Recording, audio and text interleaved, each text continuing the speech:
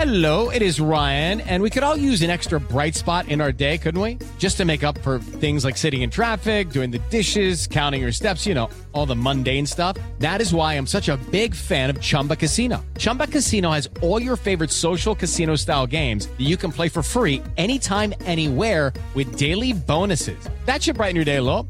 Actually, a lot. So sign up now at ChumbaCasino.com. That's ChumbaCasino.com. No purchase necessary. VGW Group. Void where prohibited by law. See terms and conditions. 18+. Welcome to Haunted Road, a production of iHeartRadio and Grim and Mild from Aaron Mahnke. Listener discretion is advised.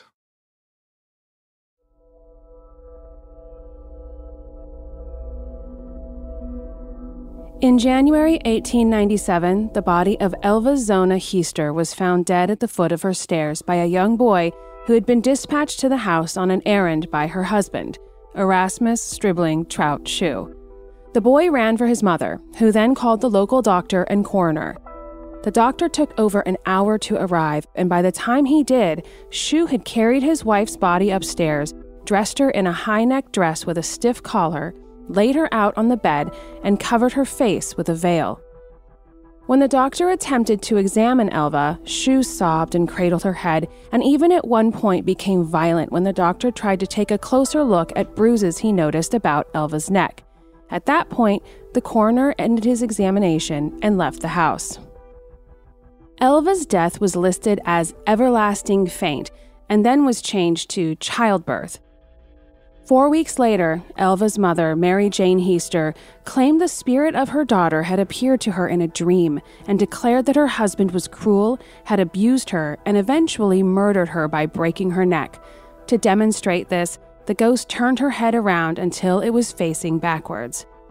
Armed with this story, Mary Jane visited the local prosecutor and begged her daughter's body be exhumed. It was, and was given a 3-day autopsy, at which they found her neck was indeed broken and her windpipe smashed. Shue was arrested and charged with the murder of his wife. Turns out, Shue had been married twice before. One former wife left him due to abuse, the other died under mysterious circumstances. During the trial, the ghost was brought up one time by the defense in an attempt to prove Elva's mother an unreliable and unstable witness. The prosecution, on the other hand, didn't need the ghost testimony to prove Shue's guilt, so while the ghost may have instigated the investigation, it was not ultimately what led to a guilty verdict and put him away for life.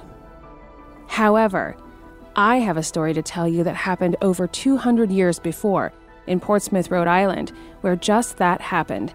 And it still stands today as the only case in American history where the testimony of a ghost led to a murder conviction and execution. I'm Amy Bruni, and this is Haunted Road.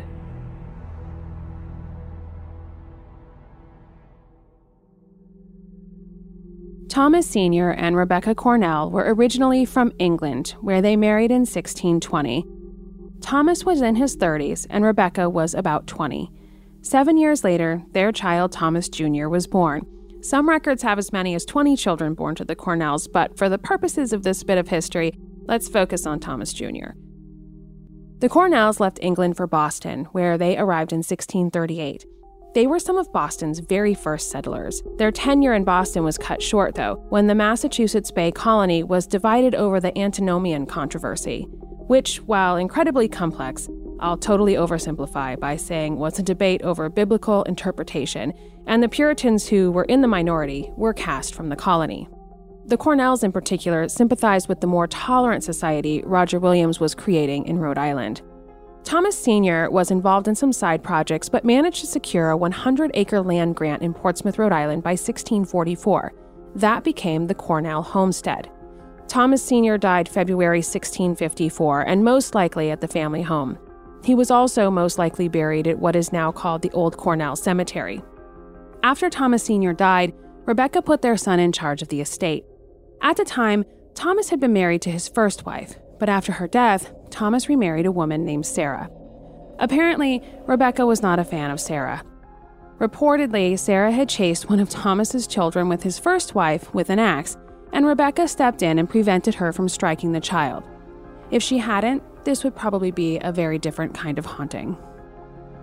On a cold winter night in 1673, Rebecca Cornell and Thomas had an hour-long conversation before a dinner of salted mackerel, which Rebecca declined to eat because she said it made her dry in the night. According to Thomas, that evening, Edward, his son, went to Rebecca's bedroom to see if she would have her evening milk. There he found some sort of fire on the floor, but it was so dark he needed a candle to further illuminate the scene. Sounding the alarm, Edward ran for help. Henry Straight, a hired hand, ran into the room, followed by the boy with the candle and then by Thomas Cornell and his wife. The hired man saw the fire and raked it out with his hands, and then in the faint light shed by the candle saw a human body on the floor. According to rather strange testimony from Thomas, he supposed it to be a local Indian, so he shook the body and spoke to it in an Indian language. At that moment, Thomas Cornell saw the body closer and exclaimed, "Oh Lord, it is my mother." After a rather swift investigation, the coroner declared that Rebecca's death had occurred by fire, that she had most likely dropped ash on herself while smoking her pipe. But our story, of course, does not end there. 4 days after Rebecca was found dead, a man named John Briggs, often referred to as her brother, but the details of their relationship are debated and unclear, claimed to have been visited by the ghost of Rebecca, and according to him, she declared that her death was not an accident at all, that she was in fact murdered. According to records of the trial, Briggs says he was awoken by movement on the bed when he perceived a light in the room, like the dawning of the day, and plainly saw the shape and appearance of a woman standing by his bedside, whereat he was much affrighted, and cried out, "In the name of God, what art thou?" The apparition then claimed to be Rebecca Cornell. Then it said, "See how I was burned with fire," twice. The apparition did appear to be burned from the shoulders up. Briggs' story inspired one John Russell to come forward with revelations of his own. He claimed that shortly before Rebecca's death, an old friend of his named George Soule confided to him that on a visit to the Cornell house, Rebecca told Soule that she planned to move in with her other son, Samuel, but feared she would be made away with before that time. The citizens of Portsmouth became increasingly suspicious that Rebecca Cornell's death was no accident. It was no secret that the Cornell household was not a happy one. Very unusually for colonial America, Rebecca, not her 46-year-old son Thomas, was the head of her household. They lived in her home, and she was apparently not shy about exercising her authority and controlling the purse strings. In short, her middle-aged son was still dependent on his mother, and rumor had it that he greatly resented this fact. Briggs and Russell were convincing enough for the deputy governor to convene a new inquest, and Rebecca's body was exhumed in order for a more thorough autopsy. 2 surgeons from Newport were called in to see if any wounds could be found on the dead woman. An examination by the doctors uncovered what they deemed to be a suspicious wound on her stomach. Did Thomas Cornell stab his mother, then use the fire to cover it up? This second inquest panel now ruled that Rebecca had died not only from burns, but from a suspicious wound. Thomas Cornell was put under arrest, and a grand jury assembled. As the trial progressed, gossip and hearsay about the Cornell family was presented in droves. In addition to Thomas being unhappy with his living situation and Rebecca's apparent distaste for Thomas's second wife, Sarah, it was said that Rebecca was so miserable she had suicidal ideations about dying by knife or drowning. Others reiterated Rebecca's plans to leave the family in the spring to live with her other son, that she complained that Thomas was stingy with heating the house, forced her to do farm labor, and generally didn't meet her needs. For Thomas's part, he said that his mother in her lifetime had a desire to have a good fire, and further said that he thought God had answered her ends, for now she had it. Thomas was apparently not great at reading the room. Eventually, Thomas was sentenced and found guilty, largely in part to the testimony of Briggs and his encounter with Rebecca's apparition. The actual trial record reads, "Whereas you, Thomas Cornell, have been in this court indicted and charged for murdering your mother, Mrs. Rebecca Cornell, widow, and you being by your peers the jury found guilty. From thence on Friday next, which will be the 23rd day of this instant month May, about 1 of the clock, you're to be carried from the said goal to the place of the gallows, and there to be hanged by the neck until you are dead. Thomas denied his guilt up to the moment of his execution. 2 years later, his wife Sarah was charged as an accessory, as was a local native person. They were not convicted, and the use of spectral evidence in criminal court hearings became a point of concern in Rhode Island. A little late, I'd say. The investigation into Rebecca's death still stands as the only case in American history that includes spectral evidence in the conviction and execution of a killer. Today, the Valley Inn and Restaurant stands at the very site of the Cornell homestead. The original home burned down in the mid-1800s, but the existing home and restaurant were built on its original foundation, basement, and chimneys, and almost exactly mirrors the layout of the original home. The family cemetery is on a now adjacent property that has been developed with condos.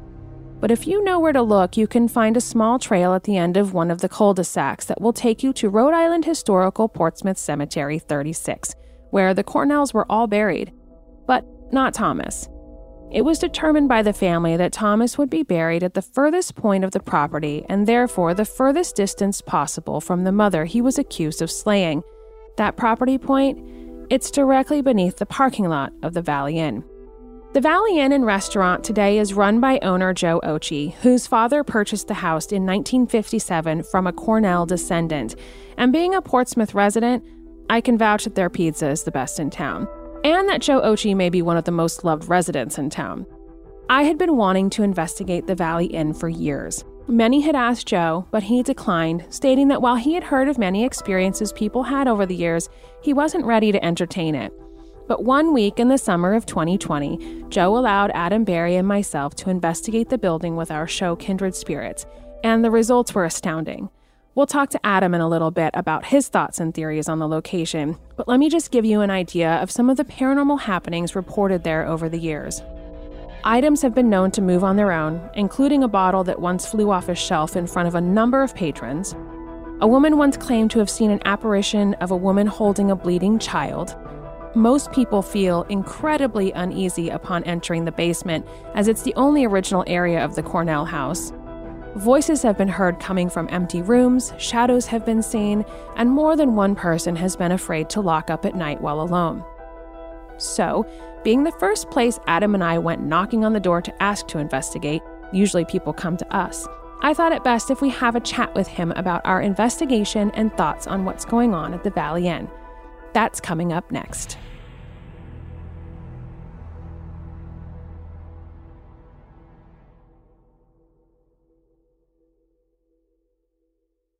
With the Lucky Land Slots, you can get lucky just about anywhere. This is your captain speaking. We've got clear runway and the weather's fine, but we're just going to circle up here a while and get lucky. No, nothing like that. It's just these cash prizes add up quick. So I suggest you sit back, keep your tray table upright, and start getting lucky. Play for free at LuckyLandSlots.com. Are you feeling lucky? No purchase necessary. Void where prohibited by law. 18+ terms and conditions apply. See website for details.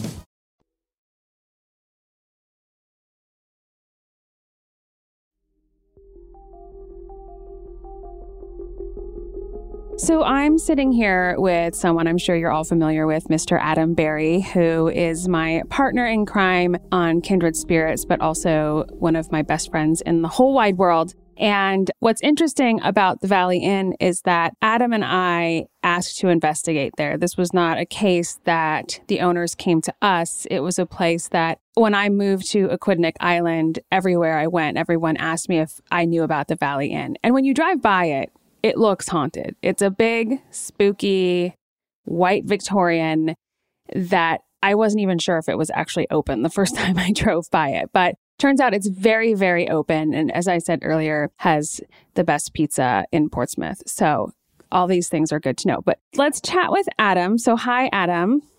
Hey, I'm wondering why I didn't get any of that pizza. Well, I think you were probably like low carb or something at the time. I'm not entirely sure.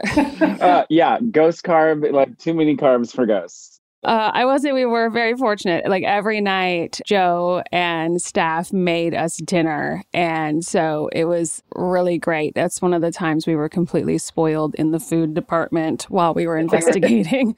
So I know you completely trusted me on this because I came to you and I was like, listen, there's this building in Portsmouth that we have to investigate. And I think I've been trying to get in there since season 1. And Pandemics obviously suck, it turns out, but it did give us the opportunity to actually get in there and investigate. And I think that Joe, the owner, was a lot more receptive at that time just because it was easier to close. And I'm sure he was looking for ways to get the word out. And so it was kind of the perfect storm. So I guess it was one of the few positives that came out of this awful last year or however long this is going on. But just when you rolled up to that place, what stood out to you the most? First off, what's crazy is I had heard about the case in terms of, like, not from you, like I had just heard through the ether at some point in my life that somebody was convicted of murder by a ghost, right? When you told me that, because I think that was one of the first things you told me when we pulled up on that place, and you said, this is that place where the person was convicted of murder from the testimony of a ghost, I immediately lost my mind because I was like, oh my God, this is the place. Because A, it's so close to where we all live. And B, on the outside, it does have an old architectural feel. Like it looks sort of like the Amityville horror house from the left side, but it's a restaurant, right? It's like an old house with a really cool restaurant. And you would never, ever, ever think that this is that place where the ghost was like, he killed me, you know? And so I was very excited when we got there, to say the least. Well, yeah. And it was, like I said before, it was kind of strange just because we didn't quite get asked there. We knocked on the door and we were like, hey, Joe. And so obviously there were paranormal claims involved, but they weren't really desperate for our help. It was kind of like this moment for us. It was this like bucket list item. It was sheer curiosity. And then we were like, if we go in there and investigate, what's going to happen? And so I think it was kind of this experiment per se. So what would you say was like your favorite part of that investigation? The sty. I'm just kidding. Should we talk about that? No. I didn't talk about that. For anyone who watches the episode. See, this is where you get the behind the scenes moments. So I had a really brutal sty in my eye, and we were under a very tight timeline. And so literally that entire investigation, they were filming me from one side. And then there's moments of interviews where half of my face is obscured by shadow. Nobody else knew. And so I was watching the episode and I completely forgot about it. And I was like, oh my gosh, this is that time. But like, no matter what happens to you, you always look great. And I feel like our crew has been with us so long, they know how to make us look our best on our worst days. You know, it's when your eyes are swollen shut. It was so disgusting. So anyway, I'm trying to block that out of my mind, but it keeps haunting me. It comes up in Facebook memories and stuff. So more terrifying than the ghost, I would say. But to the point, I think the most exciting thing for us, well, I think the first thing that stood out for me was the actual testimony that was said and what the ghost, quote unquote, actually said to him, which wasn't, he killed me. I think we found out that the ghost said, look how my body is burned. Look how my body is burned, right? The ghost did not say that person killed me. And I thought that was the most interesting and exciting things we first uncovered, because for so many years, everyone had thought that this ghost said he killed me. And that's why this person was put to death. But that wasn't it at all, you know? Right. It was just that part of the testimony coupled with just insane gossip in the community is really what put Thomas Cornell to death.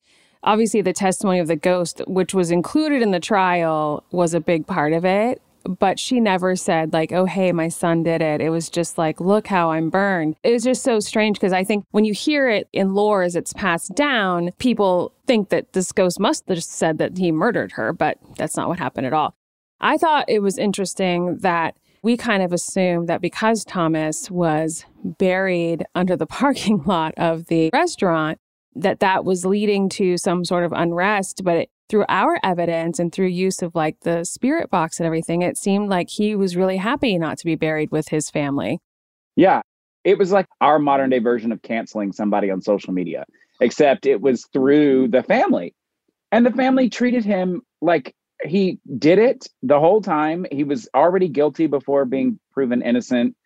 The testimony of a ghost like sealed the deal, which is the most crazy thing in the world. And so when we're sitting there communicating with him, he's like, no, I'm cool. I don't want to be buried with my family on the other side of my property. I would rather just stay right here and, I guess be at peace because they were not nice to him.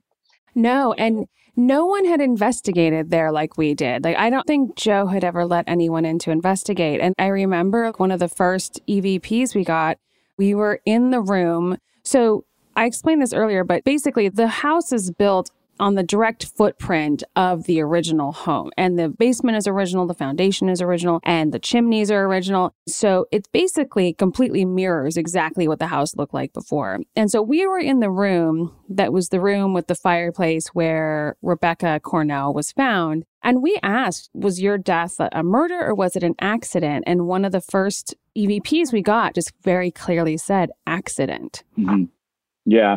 It's rare that somebody speaks to us that quickly, I think, but our intention is well known. When we walk in, we present ourselves in such a way that I feel like whoever's there is eager to communicate. And I think our excitement to get into that space, they could tell. I mean, they could tell that we were very excited at the possibility of just investigating this location and kind of trying to solve this mystery. And I think when it said accident, we were like, okay, well, who is saying accident though? Is it Rebecca that's saying accident? Or is it somebody else saying accident and just like covering it up? Because, the word accident is definitely, we asked, was it a murder? Was it an accident? It says, someone says accident, but like, what actually is that? It almost made us a little bit more confused. And we had to work a bit harder to be like, okay, well, who is saying accident?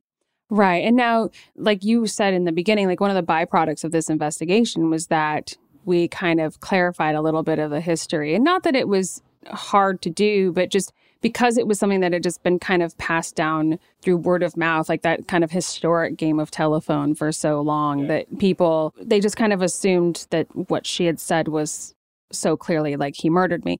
But that being said, how important do you think it is during these investigations that we and other investigators get our history correct? Oh, I think that's the most important. I mean, evidence is one thing, but getting the facts straight is the most important thing. Because if your facts aren't straight, like say you have a wrong name, right? And then you keep getting EVPs or evidence that lead not to that name because it's wrong, then you're SOL pretty much because you're not doing it right. And so I think you and I tend to lean on the history because it's factual. So you might not believe in ghosts at all, but you cannot deny the factual history and the information that we have gathered for this location, right? You can't deny it. It's real, it's tangible. Here it is. Here's the paperwork. Here's the letters, whatever it is. And I think that helps us support our theories as to why the haunting is taking place. And if you're not looking at your history, if you're not doing any history, then you aren't actually ghost hunting. Okay. It's like, it's like if you're not wearing nails, you're not doing drag. If you're not doing your history, you're not doing ghost hunting. Okay. That's just plain and simple. I think that's the first time those comparisons have ever been made. You're welcome. World, you're welcome. I love it. So there were a lot of claims that came out of that building by the time we got there.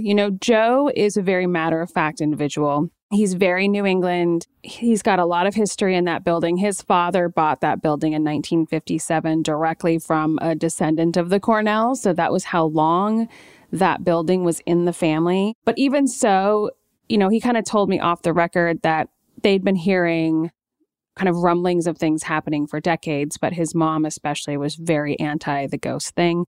And she had passed away a few years ago, so I think that's why we were able to kind of go in there and investigate. I think that was part of it. But do you remember, we heard about a woman who saw a woman holding a bleeding child in a room at one point. And then we also heard of objects being moved, like there was a bottle that went flying or something. Do you remember any other claims while we were there that people spoke of? I remember they didn't like going into the basement because he was very much, he's a stoic, he's a stoic individual. He runs a restaurant. He has a level head. And, he said he wasn't that nervous about the things that were happening, I guess, in the restaurant per se, but He said the creepiest place was down in the basement. He was like going down there. He's like, I think he said one time he was working down there and something happened, or he felt like he wasn't alone. It was this weird feeling he got, or he saw something in the basement, and he immediately stopped working, turned and left, like just left and locked the door. And remember being down there with you, that place is a different energy completely than the upstairs. And I think when we were getting evidence on the SLS camera and somebody was standing in front of us, we got the sense that it might have known who that family was, but maybe was not connected to that family. In case people don't know, SLS stands for Structured Light Sensor. And so the idea behind it is that it sends out this kind of spray of like laser points. And if it detects something that is the shape of a human, it automatically maps out that shape and you can see it in front of you. And so they were using this for like gaming technology and security systems, things like that. And then the paranormal community adopted it. And upon realizing that sometimes they would aim this camera at nothing, but yet they would get some sort of human shape and it would actually respond to you, like wave at you or walk away. And so we actually got a really strong hit on that in the basement where there was definitely a figure standing there. And I feel like I tried to reach out to it at one point. I can't quite remember, but. Yeah, and it had a visceral reaction to, I think it had a visceral reaction to something that we said about the family. And it sort of was like, no, like almost like don't bring that up, which was kind of strange.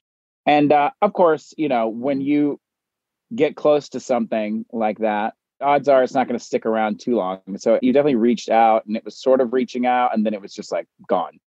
I almost felt like just us being in that building and kind of talking about everything that had happened kind of woke it up a little bit, you know, because as it stands, like the Valley Inn is very much a locals hangout. I think that's part of the reason why it does look like this big old Victorian house. And if you weren't local, you probably wouldn't think to go in there, you know, but you go in, like we probably eat in there like, you know, once a month or so. And it's always bustling. It's always busy. And it's always people we know. We run into like Charlotte's teachers and stuff. But no one's ever talking about what happened there. Like there's whisperings of it being haunted, but no one's ever really talking about it. And we had that building for 5 days straight where all we did was talk about what happened there. And so it makes me wonder if we just kind of woke it up a little bit. I definitely think so. We tend to stir up activity based on our actions and our intentions. And I think there's something about the two of us, the way we work together, just facilitates the ease of communication. And it sounds strange, but you and I know if we walk into a space and we start chatting for a bit, something more than likely is going to happen. It might not be what we want to happen, but I think it's the way that we communicate. Our intention was very strong. We wanted to find the answer. We wanted to deep dive into this legend of a ghost convicting a man for murder. And it did not disappoint. By day 2, totally knew why we were there. And they were more than willing to participate in this deep dive into this folklore because no one had talked about it, I'm sure, for many, many, many years. Yeah, I agree. I think we solved it in the sense that I know we've found what we believe to be Thomas Cornell's body. Joe suspected that he was buried under the parking lot. And so we actually brought a ground penetrating radar and used that to go through where we expected him to be buried. And sure enough, there was like an exact grave there. And I know our idea at the time was to erect some sort of monument to him, some sort of gravestone, some sort of headstone. And we kind of fashioned this cross there for now. And I know, having been there a few times, that there's been no monument put up. Joe has not mentioned that anything else has happened, but honestly, every time I've been in there, it's been pretty busy. And so I'd love to kind of pull him aside and ask him, have you had any activity since we left? Did we rile anything up? I know a lot more stories came out of the woodwork, and I'm sure more will come out once people hear this podcast. But I keep thinking, what did we do there? I don't know that we fixed it per se. I don't know that there was anything to fix, but I don't think we left it worse. But then I'm also thinking, as time goes on, what happens when that building changes hands again? This is only the second family who has owned it. What happens to the next people? I mean, I don't know. I mean, do you think it's a case of like, if people stop talking about it, then it sort of goes back into this dormant situation? You know, if it were ever to change hands and be bought by somebody who is really into the paranormal and they buy it for the sole purpose of continuing that communication. I mean, we've seen that in other locations where people buy buildings for the purpose of investigating it, and then it sort of gets riled up again or gets out of hand because of whatever is going on. Do you think that's more logical than us being like, oops? I do think that as we've investigated, we've seen that there's just certain people who kind of bring out spirits. It's not that they're haunted or that they're psychic, you know, they're just more open to the idea or more welcoming. And so I think it just depends on whoever decides to take it on next. Like, I don't think Joe's going away anytime soon. I do know that the real estate market here right now is pretty insane, though. So who knows who could end up in that place next? It's massive. It's much more residential than the kitchen and the restaurant on the side. So when I see buildings like that, I always wonder what's going to become of them. But now, you know, with this history coming out and with people knowing what happened there, I just wonder if that intention or that energy is going to start waking things up more. Well, think of it this way, though. So we were there for the sole purpose of trying to solve this mystery, right? Like, that's why we were there. But we also investigated the apparition of the lady with the bleeding child. We reached out and we tried to figure out what that was. And we didn't get any answers from that story, or we didn't figure out what that was. And I think it's because, you know, our intention and purpose at that point was to solve this mystery. They knew that. They came forward. We sort of worked together, you know, the spirits and us, and the two of us worked together to sort of solve this mystery. But then you have that other thing, right? So what if that other thing now is like, okay, my turn. Yeah. I mean, you have over 250 years of history in that spot. And the fact that the family's just kind of buried down the hill behind this new condo development, you know, there's any number of things that could rile things up. And so every time I go in there, I'm always kind of looking out the corner of my eye, wondering if I'm going to see anything, wondering if I'm going to hear anything. I mean, I would say that anyone who's listening who's had experiences there, I would love to hear them, because I would love to kind of build a little more of a portfolio of ghostly experiences at the Valley Inn. So, because I feel like there's a lot more. And we were talking about Joe earlier. He's just kind of so no nonsense. Like, I feel like a ghost could just walk right in front of him and he would be like, oh, I must have eaten something bad. You know? Yeah, he's too busy. Honestly, he is too busy to be focusing on ghosts. He's like, I got to serve the real people, you know? Yes. So I think that we did the right thing. I think we clarified history, which was great. I remember when that episode came out, when we started talking about it, a lot of people brought up the Greenbrier ghost, which I talk about at the top of this podcast, because that was another really famous kind of murder trial involving the testimony of a ghost. But the ghost testimony wasn't used by the prosecution. So the person wasn't actually convicted based on it. So this one still remains the only case in American history where someone was convicted and ultimately executed based on the testimony of a ghost. What happens, what happens when we are investigating a location, and what if we got accused, like falsely accused by a ghost? What if it happens to us? Well, I mean, I think that, no matter what the ultimate outcome of that building is, I think it's got a lot more history left in it. But right now, I just love that it's this cool local hangout that serves really great food. And I would say probably 80% of the people who walk in there have no idea what happened there. No, not at all. And maybe that's for the best, because the ghosts are, at this point, I think they're satisfied with what we did. So let's not stir the pot anymore. Well, we'll see what other ghosts might make themselves known there. So again, everyone who's listening, I really want to know if you've had anything else happen at the Valley Inn. I'll put it out there on social media and things, and we'll see if we can get some more really great ghost stories from the place. So Mr. Barry, thanks for joining me. I feel like you're probably going to be on a few of these. Oh, good. Anytime that we can do a deeper dive into any of our locations, because we've done a lot. Yeah, absolutely. Well, cool. Well, I'll see you soon, and maybe we can go to the Valley Inn and grab some dinner. Yeah, pizza for sure. Okay. All right. Talk later. Thank you so Bye. much. The paranormal and historical significance of the Valley Inn cannot be denied. Remember that if you're ever taking a trip or vacation to Newport, Rhode Island. Take a side drive over to Portsmouth and look for the large, white, looming Victorian on the side of the very busy East Main Road. Think of everything that has happened in that spot over the last 250 years, and if you're brave enough, stop in for a meal and tell Joe that we said hi. Oh, one more bit of trivia for you. After Thomas Jr.'s execution, his second wife gave birth to their daughter, Innocent Cornell, fitting name. Innocent went on to marry Richard Borden, and they had multiple children. Son Thomas Borden would end up being Lizzie Borden's great-great-great-grandfather. So Innocent Cornell Borden and Richard Borden were effectively Lizzie Borden's great-great-great-great-grandparents. I'm Amy Bruni, and this was Haunted Road.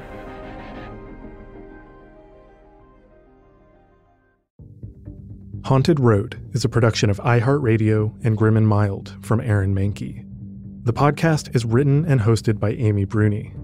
Executive producers include Aaron Mahnke, Alex Williams, and Matt Frederick. The show is produced by Rima Ilkayali and Trevor Young. Taylor Hagerdorn is the show's researcher. For more podcasts from iHeartRadio, visit the iHeartRadio app, Apple Podcasts, or wherever you get your podcasts.